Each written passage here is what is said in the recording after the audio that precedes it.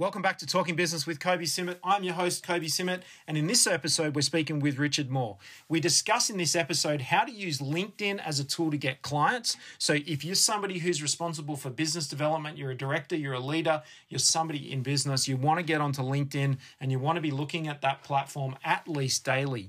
In this episode, we've been talking about how Richard Moore's got some great top tips for freelancers, influencers, business directors, anybody in service-based or product-based businesses. And he's talking about why selling is not just closing the deal for your company, but using sales skills to become a better person, be more dynamic, and persuasive. This is a really valuable episode for you guys. I really want you to have a good listen to it. Come back to it anytime. And it's for everybody, no matter what stage of your career you're at. Stay tuned. Talking Business with Kobe Simmet. We're talking about business. With us today, I've got this incredible father of two amazing girls. They're growing up in London, which is absolutely exciting. It's been a challenge for everybody in the pandemic. I'm talking to someone today who has had a couple of pivots and done some really interesting stuff, and there's going to be a huge amount of value. So if you're somebody who is exploring kind of the concept of social media, specifically kind of in the moment right now, LinkedIn, you're going to listen to my good friend, Richard Moore. Welcome aboard. How are you? Kobe, so good to see you. I'm really good. Thanks for asking. You're the first call of the day here. I appreciate it's evening, but for me, I'm all fresh as a daisy. So yeah, thanks so much for the intro. That's awesome. That's awesome. Look, it's good to have you on. And I know there's a lot going on for you right now with what you're doing on LinkedIn. We're kind of going head to head on LinkedIn at the moment. Actually, you got ahead of me there for a little while. So, look, it is a lot of fun. And I think to kick some questions off, we want to talk to this audience today and the people that are listening, and that, you know, whether they're listening right now when we release the episode or down the track. Talk to me about what you've been doing the last 3 or 4 years. Okay, so yeah, it's a really good time frame to look at because there was something of a pivot within the overall pivot. Because I came out of corporate about 8 years back now, and I started, if I look at just purely the online world, not any of the corporate coaching, it was very much Facebook and, you know, basically helping startups and entrepreneurs learn how to convert, because everyone's doing the content, but they're not quite clear on like how to get people to step forward and in the most unirritating way possible, get someone to want to buy something. So I was coaching that side of thing. And obviously, you must know from your experience, it's really good fun to work with people who are at the entry point to their business because there's so much ambition and energy. And of course, if you help them with their first sales, you become quite useful. So that was a really wonderful start point.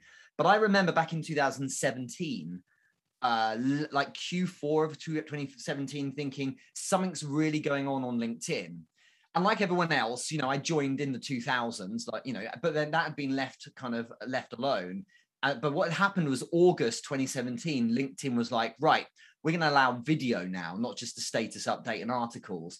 So that just like, there was a little pocket of people who started doing it. And I was just thinking something's really going to happen here. And if there's attention combined with the context of business, which is what you don't have on Facebook, then I'm not going to have to fight so much around all of people's wedding photos and stuff like that to help them with the business side.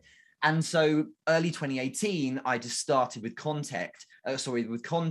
And it was a really interesting moment because it developmentally helped my business absolutely fly. It like really made the difference. But personally helped as well because it was a very different thing I was up against. And on Facebook, I was essentially connecting with people I didn't really know, getting into a good conversation and seeing where it went. And of course, then that might have led to clients. On LinkedIn, all the people I'd ever worked with, all the people who'd ever managed me and previous clients were all on there. And so it felt very real. And it was like a really nice way of checking with myself. Am I really posting stuff that's brilliant, you know, quality information that's going to help people?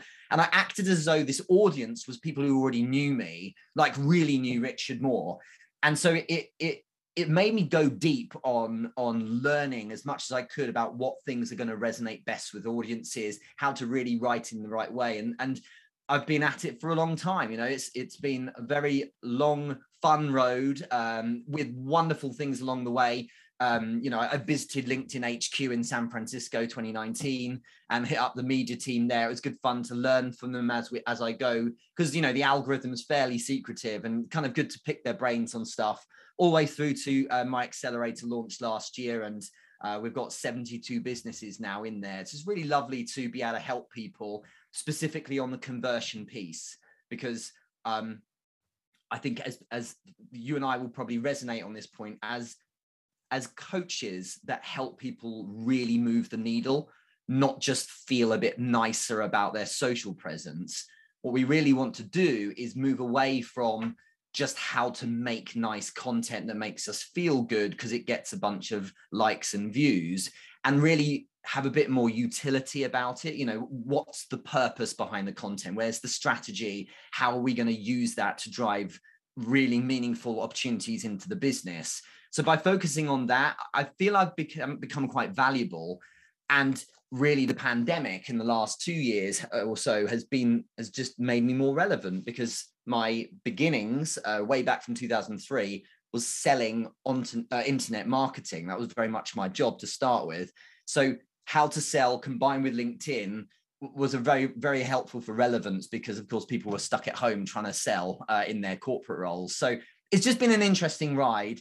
And I certainly owe a lot to LinkedIn because of its generous algorithm. But I do feel that the vibe there is contextually more business, but also a little bit more supportive, a little bit more kind of positive than elsewhere. And it's a good place to flourish. So thank goodness it's there. So that a number of other things have happened, but that's been a really powerful place to grow the business.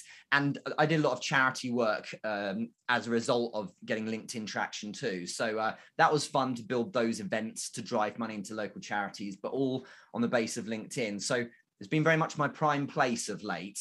And I'm just enjoying exploring this kind of newer world, because we're still fairly early, aren't we, in terms of people producing content and doing something with the platform. Yeah, 100%. Like you said, I've been on LinkedIn. I got a notification the other day, 16 years. Wow, really? And really I guess my audience has really only started taking off in probably the last 3. And it does, as you say, it does take work. I think there's a couple of key points there that I want anyone who's listening to really kind of pick up on. One is that LinkedIn is a very supportive platform. 2 is that you can really directly access a bunch of people. Now, it's not necessarily about going straight for a decision maker, for example, but it is definitely an accessible platform from professional. It's the professional telephone book, So I've basically now done away with business cards, as an example, not my own, but collecting them. And you're obviously collecting LinkedIn contacts. Now that provides a whole nother challenge when you start approaching that, that magic 30,000 number, which I'm not far off in terms of actually how do you remember who's who, and you can't flip through cards, but that's a challenge. So for anyone listening, Richard's organization helps people with LinkedIn. So and there's some context around that. So I'd like to ask you quite a challenging question. Sure. What's the problem statement? So if we really dig down into your organization, and we can kind of talk about what you do, but I want to ask you 2 things. The first is, what's the problem statement? And then we'll come to, the vision, mission, the worthy cause. So sure. What's the challenge? The challenge for the clients or for a client. So there's a problem statement you're solving. What's that problem statement? It's interesting because a lot of people don't realize they're going to have this. I call it now a frustration. I feel it's a real frustration. It's often a blind spot to begin with. They don't quite realize they've got it, but then it really becomes apparent. It's not, for my client base, how to produce content or how to use the platform or how to optimize a profile. There's plenty of people who do kind of an entry point for LinkedIn. And I've got a basics course on Udemy like everyone else has, how to do your profile, how to connect with people, all the common sense stuff, basically, that people just want some validation against. The real problem, the problem statement, is dealing with the people who are frustrated because they're actually trying. And I really feel, I'm so pleased you brought this up, because I really feel this is the centerpiece of the big frustration for content creators and for businesses on LinkedIn in 2021, is the general vibe that's been pushed by content marketers and by those who, I'm going to throw them under the bus, who coach a lot of LinkedIn, is great content is all you need to do. It's that terrible idea of build it and they will come. Awful. Because what it's saying is, if you just keep producing content consistently and, go and write comments and replies everywhere, then your inbox will light up. The problem or major frustration is when people have been doing that for 6 months. It's when people have been spending 10 grand on investing in boot camps and courses on how to build perfect videos. And they're all in hundreds of engagement pods and they're getting loads of engagement. And someone said it to me perfectly about a year ago. She said, all my friends think I'm crushing it on LinkedIn, but their frustration is that they hit this brick wall. When you get all of these people seeing the content, they have 3,000 followers, they have, 10,000 views on a post, they have triple figures in terms of likes, they have 50 comments per post, loads of engagement, but no deals. And what it is it's content led to the point that these businesses or these people assigned to look after LinkedIn are so consumed with getting content viewed that they're not thinking about the rest of the transaction. Content is a tool. It is gravity that gets people to orbit around you. But you have to take the next step and bring these people forward to engage. The thing is, it's not the early 90s anymore. So you don't need to go pitching people cold. What you can do is attract them with valuable marketing that positions you as the expert. And then as they step forward and saying, hey, that's quite valuable, or check out your profile, or, hit you up with a like or something, that's your permission to then get in touch. And so what I focus on is this big frustration of how to convert from passive second connections, an audience who's thumbing through a newsfeed to see your content. Maybe even they're starting to find you quite interesting, but how to get them to step forward. Because the thing that most people do on LinkedIn is nothing. So most audience members just observe. Most deals and buyers are second connections that you never knew. They're not the first connections who write messages all the time. They're the ones who are your cheerleaders or your clients. The problem I solve is getting the people who are looking but fairly kind of cool in their keenness for you to step forward. And that's done by choice wording, very delicate, elegantly written calls to action, knowing what to say in messages, but also then how to move them through a process of messaging so that they don't feel pressure.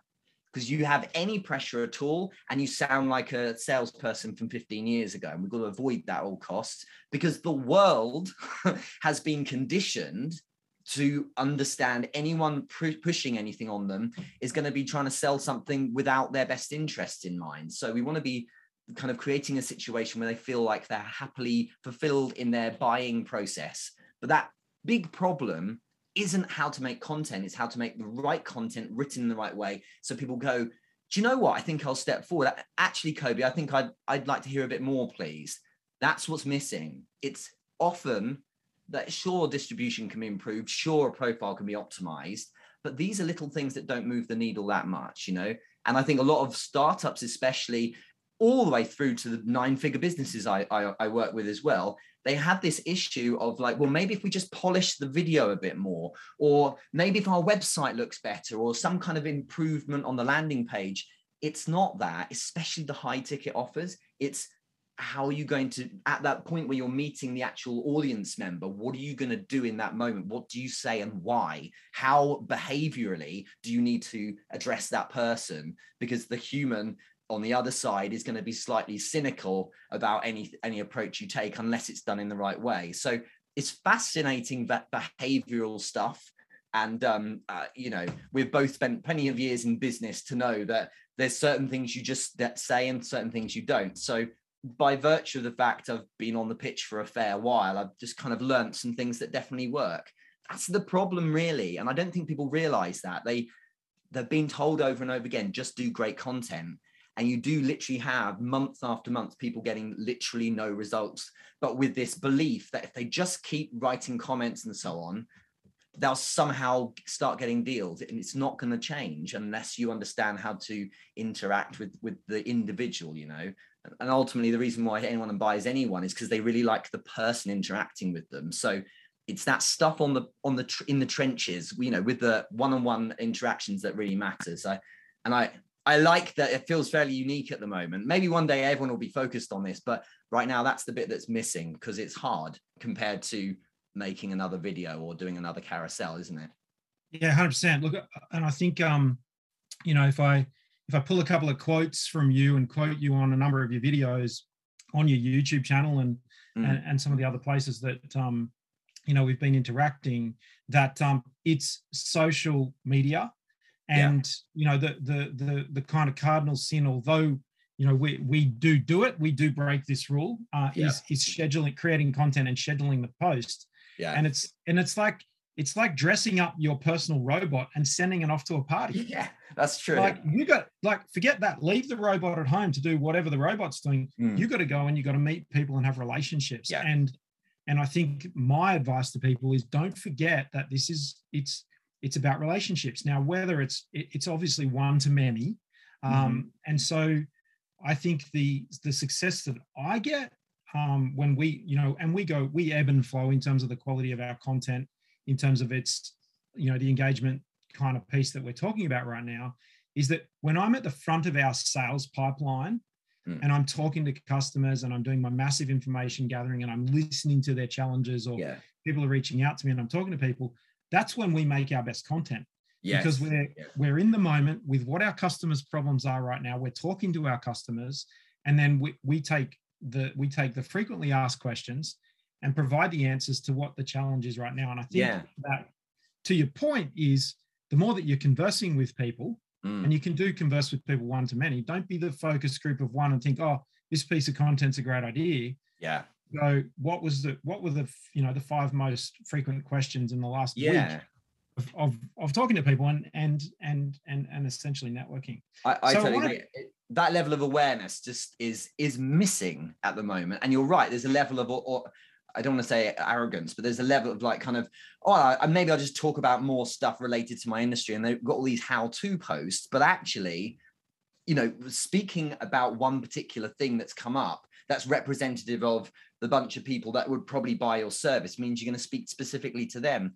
Doesn't matter if everyone else doesn't care. It's just like you're highlighting that particular issue for them at the moment. So I think it's such a simple thing, isn't it? But most people don't audit their audience's responses like that. 100%. And you know, that's kind of 101. I picked up on something on one of your YouTube videos, which I'm going to pick it out right now, but I'm going to circle back to it. Okay. Is what's your recommendation for the number of new people to speak to every day? Great question. And it's dependent to a degree on how much time you can deploy, because the answer ideally is as many as you can. But what it isn't is as many as the bot can. It needs to be meaningful. More the metric is how many meaningful conversations can you do? Because the truth is that if you're doing this right, you're not spending 4 hours a day on LinkedIn, because actually you should be doing delivery to your clients and working in and on your business. Still, to answer the question, if you're like, do you know what, I'm going to spend 45 minutes to an hour, that's what I'm going to deploy first thing in the morning in the DMs to engage with people. It might be you spend that hour with 8 people, for instance. You should have a minimum, you know, but the thing is, even if it's small progress each day, it's still progress. Even if I speak to 3 people, as long as there is depth, because let's be really clear here, right? If we're looking at 7, 8, 9-figure businesses, and let's say their price point's 30K or 6-figure fee, for instance, on what planet is that going to be a deal if it's all automated or like quick quips between them? They're not going to buy through a landing page. What's required is like getting close with that person. So it's the depth that matters, because ultimately no one who sells very big ticket needs 50 leads a day. They need like 3 that are really qualified, where that person's kind of in love with you. And it's like, Kobe, I've been watching your stuff for the last 3 months and absolutely love what you have to say. They've opened up as a result and they're sharing a particular struggle, and you've gone deep on it for a few levels of DMs. And then of course you pivot to a call and you go deeper. And that time spent with that one person is worth so much more than, look at me, I just got another 500 connections. It's just a load of rubbish looking at big numbers. Big numbers like that don't equate to real cash in the bank usually, especially with high ticket offerings. So the answer is as many as you can, but you can overdo it, because if that hour becomes 6 hours because you're just DMing all day, what aren't you doing? So the problem is that you're now probably not spending enough time with the current clients, or you're not spending enough time working on other areas of the business. And I mean, it's more your space than mine, actually. But as someone who holistically gives a guidance to companies on best practice, it's clear that if you weight too much of your time in a day on one particular task, even if it is designed to move the needle quite a bit, you're offsetting what you could do with other areas too. And that's why if you've got a bigger business, then you might want to have people who are focused maybe just on business development, and others who just focused on client retention, for instance, because otherwise you've got someone who's doing too much of one thing and not of the other. But that's not really much of a problem these days. Usually the issue is too much time spent on polishing bits of content and making sure the last little edits just bang on when the video is going to last 24 hours, instead of focusing on those calls. So that's my roundabout answer, but hopefully you understand what I'm trying to say. And I was trying to do it without saying quality over quantity, because I know that's cliche, but it's right. 100%. Look, I'm going to just do a quick public service announcement right here. For those laggards that are listening, DM equals direct message. So DM is direct message. We're talking in social media jargon. So for those of you listening, that we're talking about the direct message. So the LinkedIn inbox or Instagram inbox or Facebook Messenger inbox, people are becoming more and more accessible as our name, not our phone number, is now publicly available. Yeah. Public service announcement over. Question. Is a DM a modern cold call? It is for some, but the problem is that people are overlooking how conditioned their prospects are to receiving a cold DM. We're all conditioned that when we get in-mail sent from Sales Navigator and your business is the subject line, even if that prospect opens the DM, they're opening it with the mindset of, well, this is probably going to be spammy rubbish. So you might have the best offer in the world, but your process is wrong. It doesn't work like that, because that's not how you sell people in the real world. In the real world, you meet someone properly and have some level of pleasantries. It's just ridiculous when everyone has a public profile that you can't spend 17 seconds looking on it and finding where you've got some commonality. Leverage that first, because suddenly someone's going to be interested in speaking to you, because you're not going in with the, I don't care about you, but I want you to buy my product, because that's entitled. Far better is to say, hey, I saw we've both got Kobe as a mutual connection. Hey, I saw we're both going to this particular event online. I saw we went to the same university. I saw we worked at the same company. I saw we both, whatever it might be. Like, then everyone's got a massive public information. Commonality as the entry point is so ridiculously unique, because no one bothers doing it. Instead, there's the presumption that you'll want to see a free webinar of value, but emotionally that buyer's not interested. So cold DMs can work. And I come from a world originally of cold calling. That was my first job for years. I worked with events companies doing the same, selling high ticket conferences. And I coach people in the city who cold call to ultimately try and get six-figure deals. But it is not the most effective way. It's certainly not the most efficient way either, because the problem is, you know what it is? There's actually a really good parallel here, Kobe. If I buy 10,000 lottery tickets, I'll possibly win the lottery, or I might have a good shot of winning 100 grand or something. But I didn't do that through skill. I did that because I was willing to overturn all of these stones to find the little gem. It's the same here. And like, if I think about my first job of cold calling, 500 dials a week, nothing but being on the phone to get one deal. And it's like, yeah, I sold that person. You didn't. The person probably would have bought anyway. You happened to find the person who was just in the right space, who was willing to try something out and take a punt for 5 grand on the thing you're offering. Everyone else was really annoyed by your irritating approach. That's the problem with the DMs. It's not like everyone is neutral and then one person bought. It's everyone's really annoyed and is blocking you and doesn't want to hear from you again. And you're killing all of that potential pipeline, and you got one deal and the guy would have bought anyway. So it's not selling in the slightest. And I'll go toe to toe with people who think that cold DM's the best approach. Can you sell? Yes. Do you really want to have that approach? Is that the life you want? No, nor is it for your prospects. And so, I mean, ultimately, if you look at buyer psychology, the slightly longer route that's far more fulfilling for both parties actually leads to less game playing and negotiation, higher price points. They just, people are fine with paying it when you've attracted them in the right way. You've opened up, built a level of trust.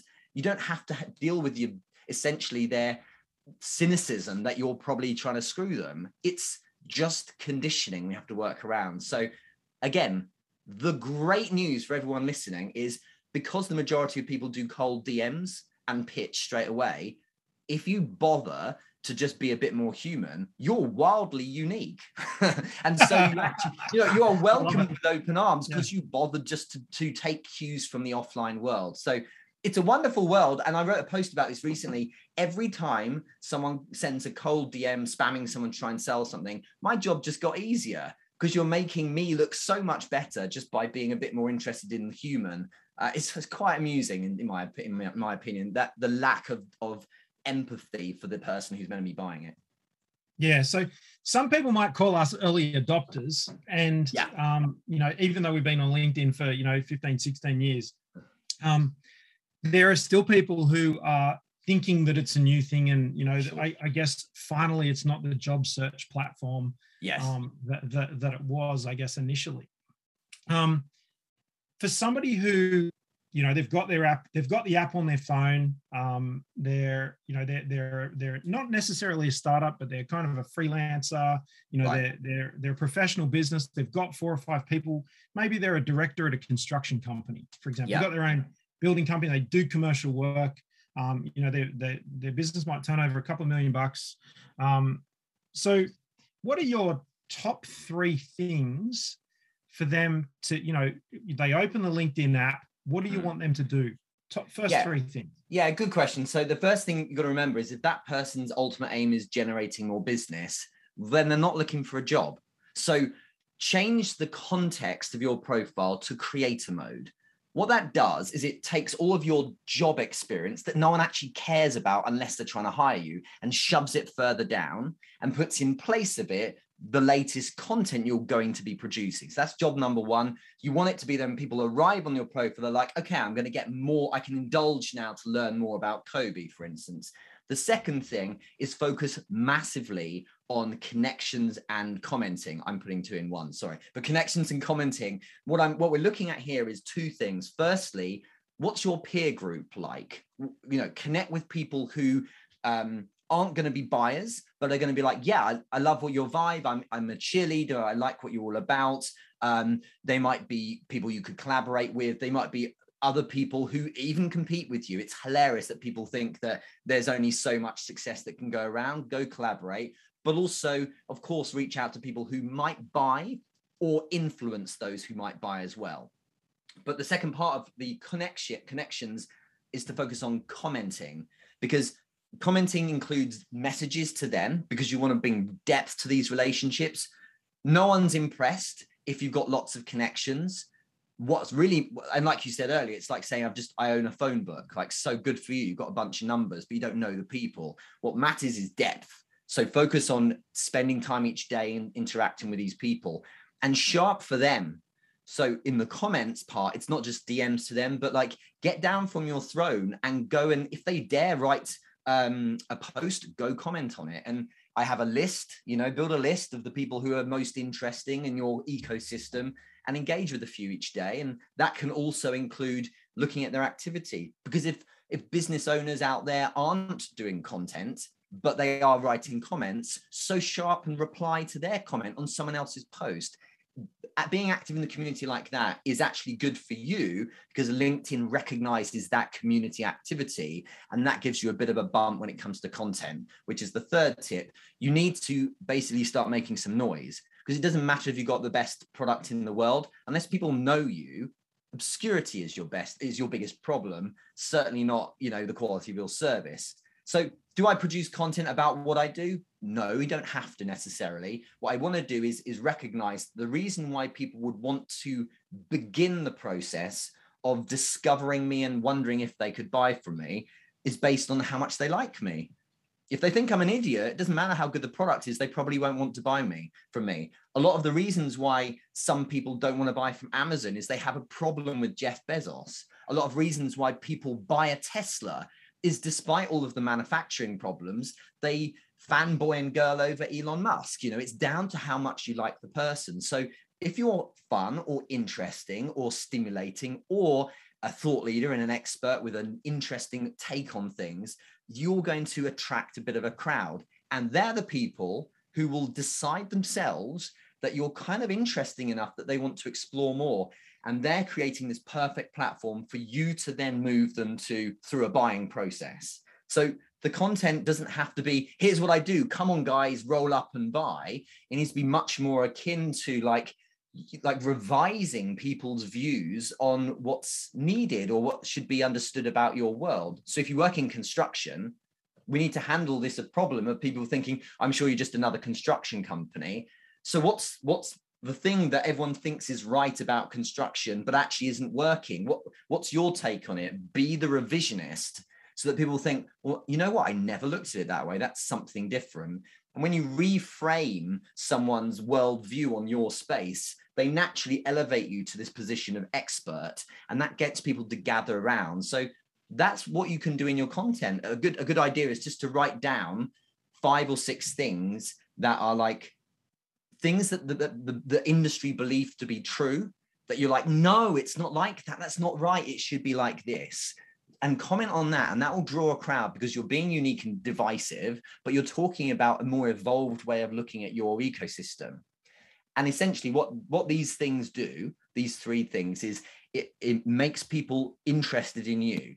And when they're interested in you, you're creating what's called a curiosity gap. And the curiosity gap is when they're like, who's this Kobe guy? That's really interesting. Clicks on your profile. Oh, look, there's more stuff like this about as well. And that's when they start showing some interest in you. Just hoping you're going to get found in search is like hoping that someone's going to come and give you a lottery win. It's not going to work. You know, if you want to get thousands of people per month looking at you with the context that they found you interesting, then you need to attract them in the right way, which is you go and show up for them first, connections and comments, and you also attract them with really interesting content that's going to just think like, would someone be actually interested in this? Don't show them what you sell. Talk about the world you're in, and they'll be like, great point, I'll check you out now. You see, so I just think it's interesting. It's to approach this whole thing with this like almost a challenge of, imagine I'm not allowed to reach out to people cold. Imagine that was banned. How would I now do it? And I think it's the longer route. Sorry, it's more patience required, but it works because that's how people want to buy. And we need to tune into how people want to buy rather than how we would rather sell, because it's far less effective, but efficient, but it's more effective to do it that way around. So that's my 3 kind of 3.5 tips. Yeah, nice bonus one in there for everyone. So with kind of where we're going, let's call this marketing. Let's just throw it under that banner. If we had marketing and sales and finance and operations and the kind of sections of a business, and that's our best practice piece. Let's put this in marketing.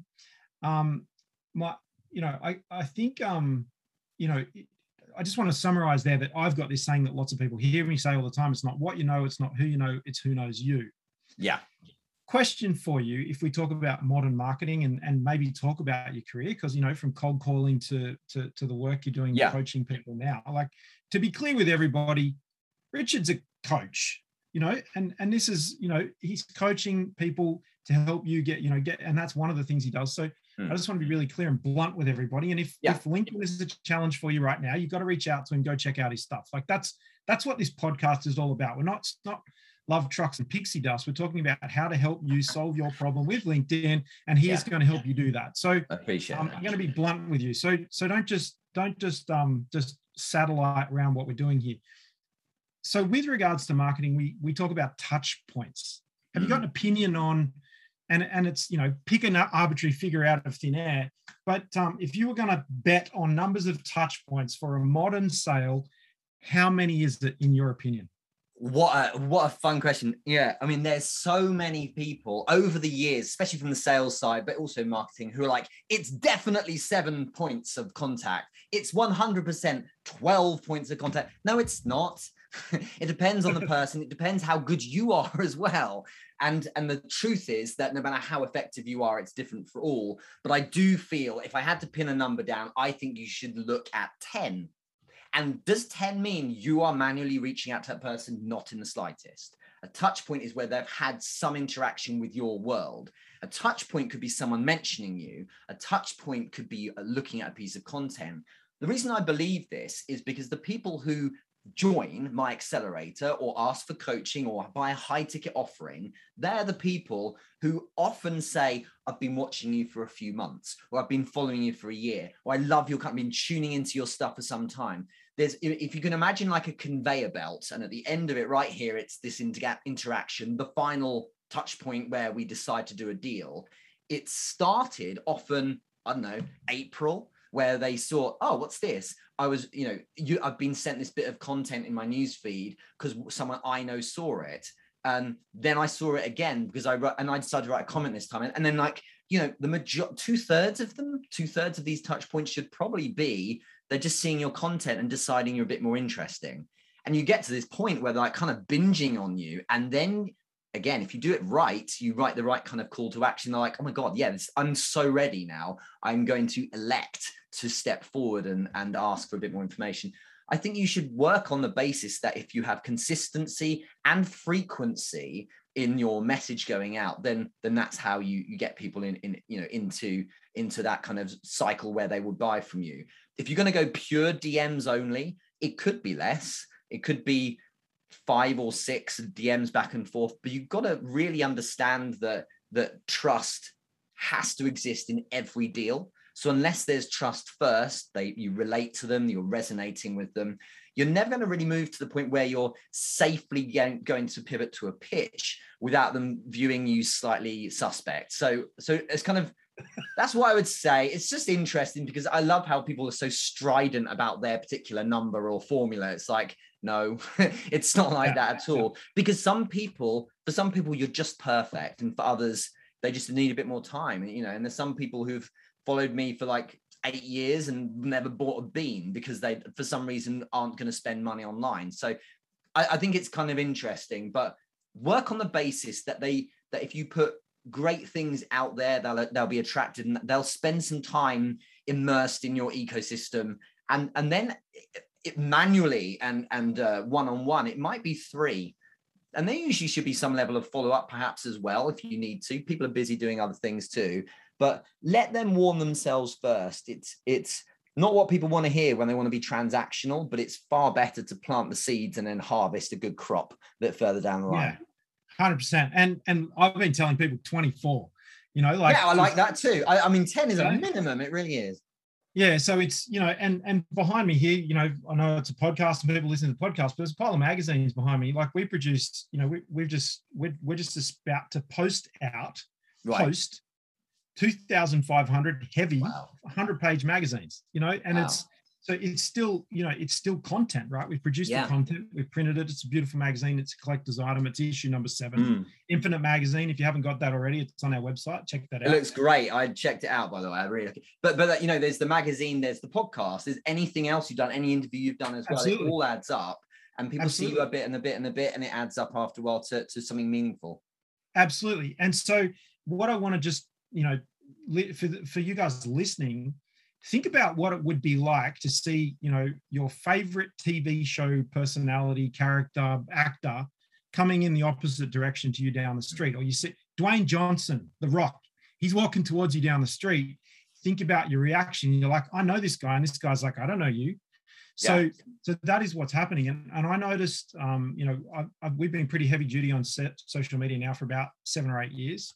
Really hard on really hard on YouTube. The day that LinkedIn turned on videos, like within 5 minutes, we uploaded videos. Oh, nice. Well done. Producing them every day anyway. So that worked out really well for us. But But what I want you to realize is that through the process of regularly producing content in perpetuity, that is, as we're talking about here, targeted, answering the frequently asked questions, talking about the benefits of your service or product to your key people. You're talking about, don't talk about the features, talk about the benefits. What are the benefits that it brings people? So the benefits of Richard's service here is that you're going to be less frustrated with LinkedIn. You're going to get more deals through LinkedIn. You're going to get more revenue through this lead generating opportunity. That's the benefit of working with Richard. That's this whole goal here right now, and kind of as part of this conversation. So remembering, it's not what you know, it's not who you know, it's who knows you. And I want people to be thinking about that, and then just thinking about, okay, just starting kind of the conversation. So that's the content production piece. But a piece here about you've got to, it's create the content, but the content is the match or the spark for the fire that is the conversation. Yes, and it's not all of your work. I totally agree with that. Content is being given too much focus. Content is not king. Don't care what people say. Community is king, and engaging with people is king. And it's an interesting point about The Rock, because if he walked up to you in the street and you didn't know who he was, you'd be like, who's this guy? But of course, because you've seen him more than even 24 times, you buy in that. If he started speaking to you, be like, oh my God, this is so cool.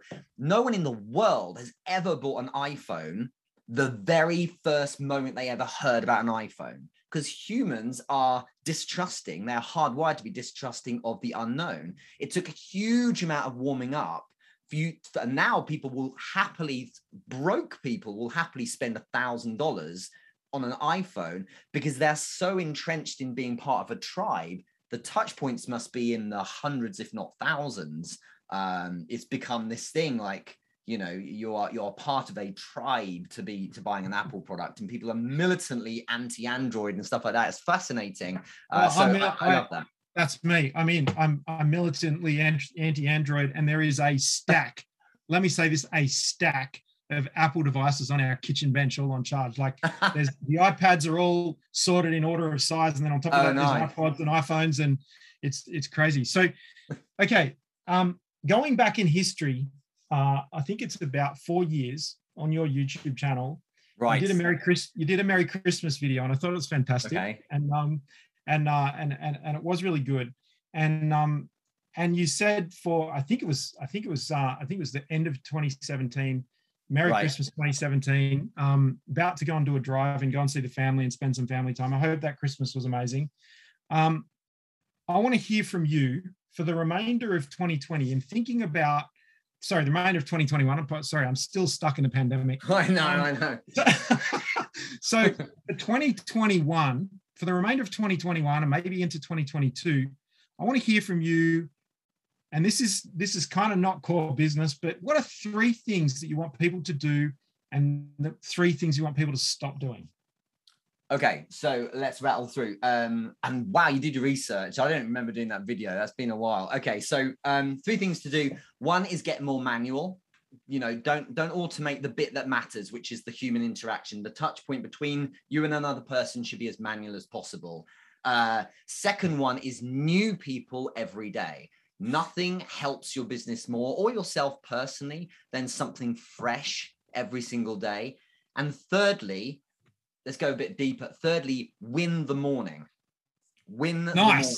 That's a David Goggins reference, but the whole game changed when I focused on routine and I stopped becoming a night owl. By the way, no one on the planet is only a night owl or a morning person. You can choose. I was a night owl. I changed it.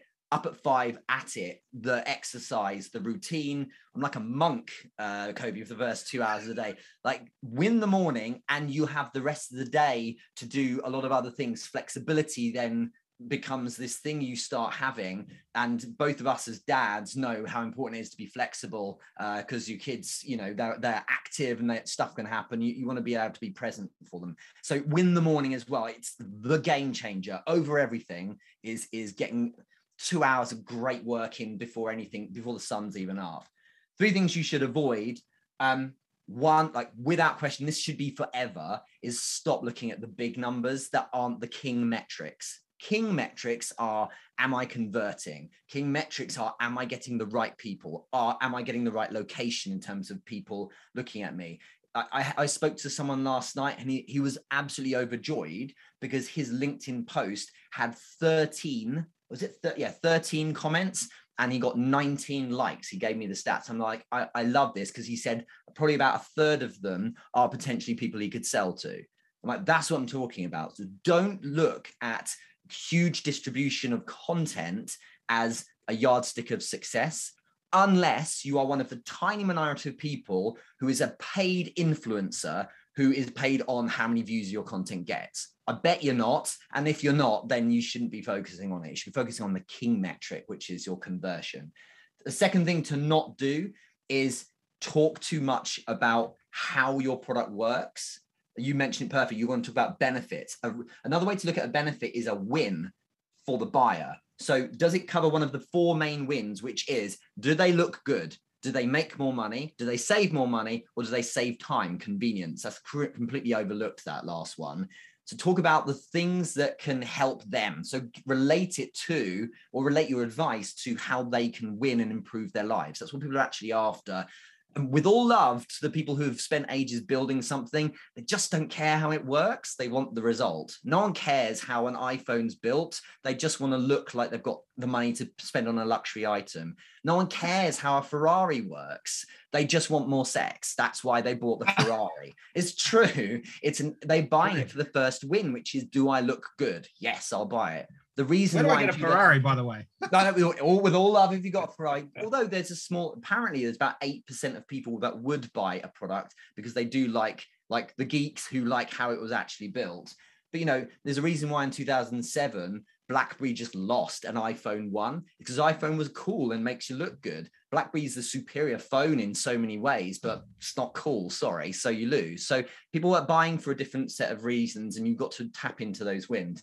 Last thing as well is recognize that, glamorous though it may feel or seem culturally to be working all the time, and this is I'm in my 40s now, so I'm just saying this because I appreciate it might sound like an old sage, but listen to this. It's so crucial to understand that real success isn't just making hundreds of thousands of quid every year. It's simultaneously spending time with your children. It's simultaneously having date nights with your wife still. It's simultaneously having a nice walk without looking at your mobile phone. I'm not trying to be all kind of wholesome and new age about it. Genuinely, it makes you a better person. You are really successful, in my opinion, and deserve respect if you can manage all that stuff at once, as opposed to, look at me, I'm doing one thing really well, but the rest of my world's in tatters. So think about the other elements of what success looks like, rather than only putting all your attention into your business. So there's a quick 3 things to do, 3 things not to do for you. I hope that was sufficient. That's awesome. And for anyone who hasn't heard me say this before, I measure my success by the number of consecutive days I don't have to wear shoes. I like it. Yeah, it's true. Well, it's Australia, so surely it's always thongs, as you would say anyway. Absolutely. So, so picture me in a thong. But yeah, no, we got an incredible climate, and the pandemic has been absolutely fantastic for us in terms of I'm right here. I'm in my home office. We've got a studio, but this has been absolutely fantastic. And I think I'm up to right now I'm sitting at about day 15. Wow. In the current stint of no shoes. So look, the disclaimer is I do a 10-kilometer walk in the morning, and I do wear shoes for that. But as soon as I get home, the shoes are off. So, last question, because we are kind of talking business, and you are in your 40s. What advice, and you've got a week to prepare, and you've got 2 hours to present, what advice would you give your 20-year-old self? My 20-year-old, because I'm almost 41 in 2 weeks. So 20-year-old self was in 2000. Well, obviously, I'll be like, there's going to be this thing called Bitcoin. Make sure you buy a bunch. But other than that, like the actual advice, stuff like that. But yeah, I think probably the best advice, because I'm now so thrilled I went through it, is embrace learning how to sell. And because what learning how to sell really is understanding the sport of humans and interaction, behavior, and psychology. And I'm so pleased that in the first month of work in 2003, when I was 22 years old, my first paycheck, I bought a book on how to sell. And then within 3 months, I was going to events on like learning negotiation. I'm so glad I nerded out about that. And it might be that people listening to this are going, oh God, it's just like how to sell because you're doing all right in business. Hear me out. Selling it is not just about closing the deal. It's about understanding human dynamics. And when you get it right, it permeates every single part of your world. It makes you a better communicator. It helps your relationships at home and with friends. It means that in a fun chat like this, I'd like to think I can be a bit more dynamic, persuasive, articulate with my points. And selling is about really understand communication. And it's fun. It's funny because at the moment there's the current zeitgeist is for everyone to be talking about how they've got such great EQ or understand people really well. They've got wonderful empathy.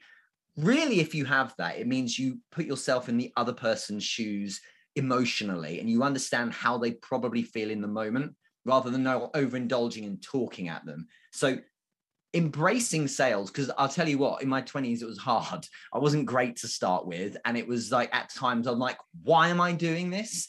But it's so powerful to stick it out because the lessons you learn from thousands of phone calls and hundreds of meets of people in face-to-face means that you just have you tune in so well to what people are really like. And no matter what your role is beyond that, it's really going to stand you in good stead because it means you can be heard and understood and you can ultimately get outcomes you're after because you're not inhibited by being able to articulate or communicate in the right way. So embrace selling. It's way more than just making a paycheck. That's what I would tell myself. Yeah, 100%. And look, I'll give Grant Cardone a little shout out for 1 minute. And I don't often do this, but his book, Sell or Be Sold, I think that's my message, which is if you're not learning how to sell and you're not selling, you're being sold to. So you're being ripped off, Totally. So on that, it's a good segue. Final question, bonus question for everybody. Richard Moore, what book are you reading right now? Oh, I have so many, but I'm actually rereading Malcolm Gladwell's What the Dog Saw at the moment. Nice. Yeah, it's a really interesting kind of view on why people do things in certain ways. Think Freakonomics, but the human side. So I definitely suggest that. Also, another one that's similar that I finished a reread of, I do a lot of rereading about a month ago, is a book by a guy called Miller and Kanazawa called Why Beautiful People Have More Daughters. And again, these are like little anecdotes on why people react in certain ways, why behaviorally certain things happen in the world. And I find it fascinating because it helps you understand human dynamics. And I love the title, Why Beautiful People Have More Daughters. I have 2 daughters, just saying. There you go. Okay. And there's no slight on you having a son, but yeah. So Richard Moore, tell us, how does everybody connect with you and find you? What's your favorite platform? Yeah, so there's this new one called LinkedIn, you should check it. And I'm on there. So yeah, if you go to LinkedIn, I'm under, it's linkedin.com/in/Richard James Moore, all one word. There's also the.richard.moore on Instagram or just therichardmoore.com. Unfortunately, Richard Moore was taken. So therichardmoore.com, you can find me there. But hit me up on LinkedIn. I'd love to support or help with any questions anyone's got. But in the meantime, I really appreciate it. I've really enjoyed myself. Thank you, mate. No worries at all. Like, it's always a lot of fun, and I think we should do this again. We'll do a take 2. We might do like a little how-to because we're getting some how-to stuff going in terms of sponsoring content. So we'll organize that for everybody. So we'll put Richard's contact details in the description. So if you are listening on the podcast, go and check out the YouTube channel because we'll post splintered videos of this interview on the YouTube channel. And you will find in the description on the YouTube channel Richard's contact details and all of his links. This has been the Kobe Simmet audio experience. It's great to have everybody here. Don't forget to hit like and subscribe and make sure that you've turned on your notifications because we always forget to do that. And at the moment, we're getting notifications from our news broadcasters about what's going on with the pandemic. I'm sick of hearing that, and this is much more fun. So this has been the Kobe Simmet audio experience. Lots of fun. Thanks to the team at Best Practice, Luke specifically for sitting in on this interview, and everybody in the team at Best Practice, in the marketing team. They're doing a great job making the two of us look really good. Absolutely. And thanks very much. Bye for now. It's been great having you on, mate. Thank you so much. I really appreciate it. Can't wait to do it again. Cool. Bye for now. Cheers.